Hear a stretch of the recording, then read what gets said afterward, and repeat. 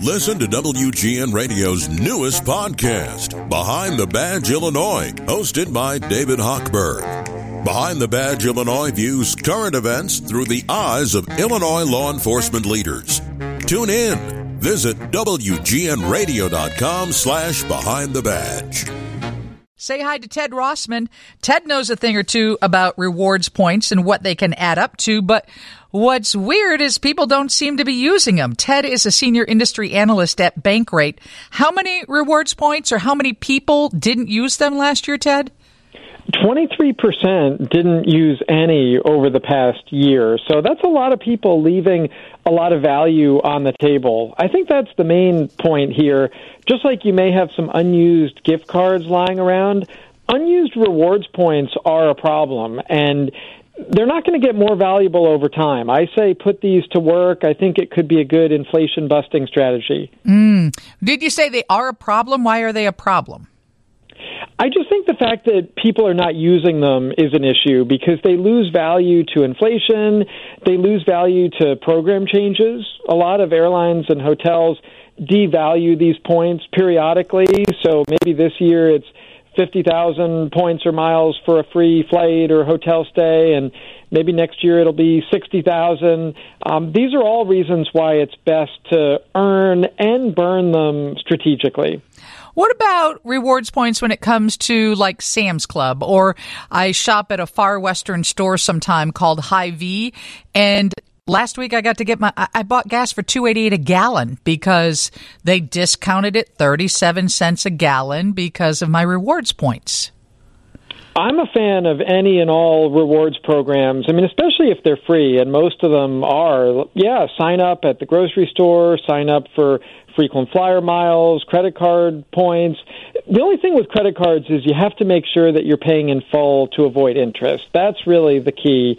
You don't want to pay 20% interest just to get 2% in cash back. But assuming you can pay in full, and just over half of cardholders do that every month, that's when this really amounts to free money.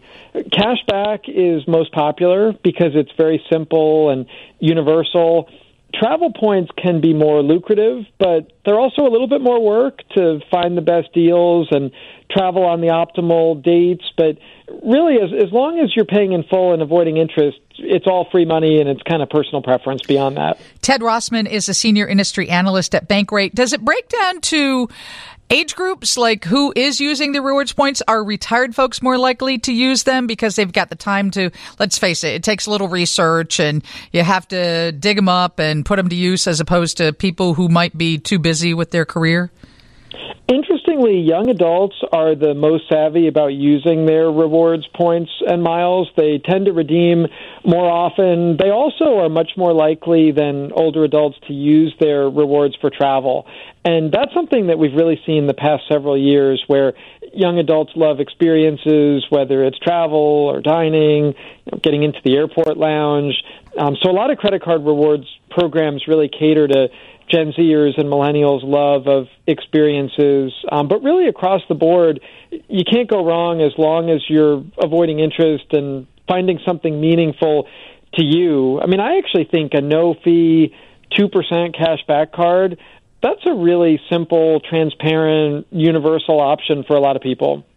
Somebody just said if miles count as reward points, I use them for my monthly trips to visit my daughter in Denver. I never pay for a flight. What I have found when it comes to miles, when I go to book a flight, they're going to give me a flight with 2 or 3 legs. But I don't want that flight. And they seem to devalue my points. There are devaluations. That is a concern because obviously airlines and hotels went through a rough time during the pandemic. They want paying customers. So rewards points can be useful, but sometimes they make you jump through some hoops to find the best routing. I actually really like those transferable points programs. So like Chase Ultimate Rewards, Amex membership rewards, that opens up a lot of options with transfer partners.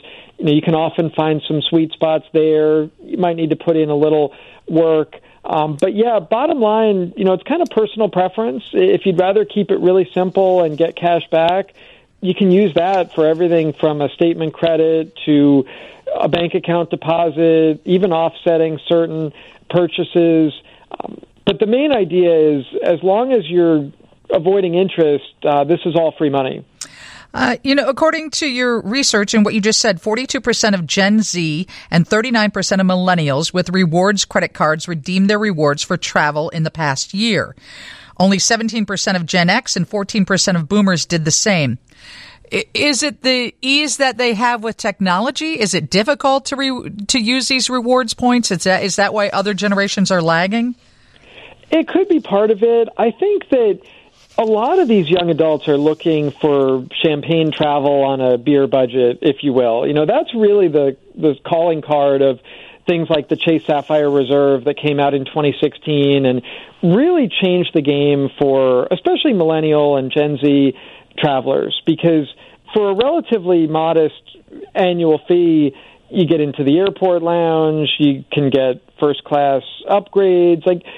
There's a lot of credits that can offset the annual fee. It used to be $450. Now it's $550. But when you take off the $300 that they give you for travel and the $100 or so that you use for a global entry or TSA PreCheck membership and all the free lounge visits and the upgrades and the free trips and all that stuff, this is really what a lot of young adults in particular are gravitating to. Okay, somebody just asked, what about American Express points? I have almost 500,000 points that I've never redeemed. Well, the good news is that those are probably worth at least $5,000, I'll say. I mean, that's probably a conservative valuation, 1 cent per point. I mean, you might be able to do much better than that. That's a good example of real value that's time to unlock. That, it's not like your 401k. You don't want to be a points millionaire. You want to earn enough to get a free flight, but you actually want to use them at some point. I mean, that right there, we're talking probably, that could be 5 first-class flights to Asia. I mean, that's a lot of value. So definitely a good time to get a trip on the calendar. All right. Thank you so much for joining us, Ted. We appreciate what you had to offer. Maybe it'll inspire a few people to go and research their points right now. I hope so. Thanks for having me.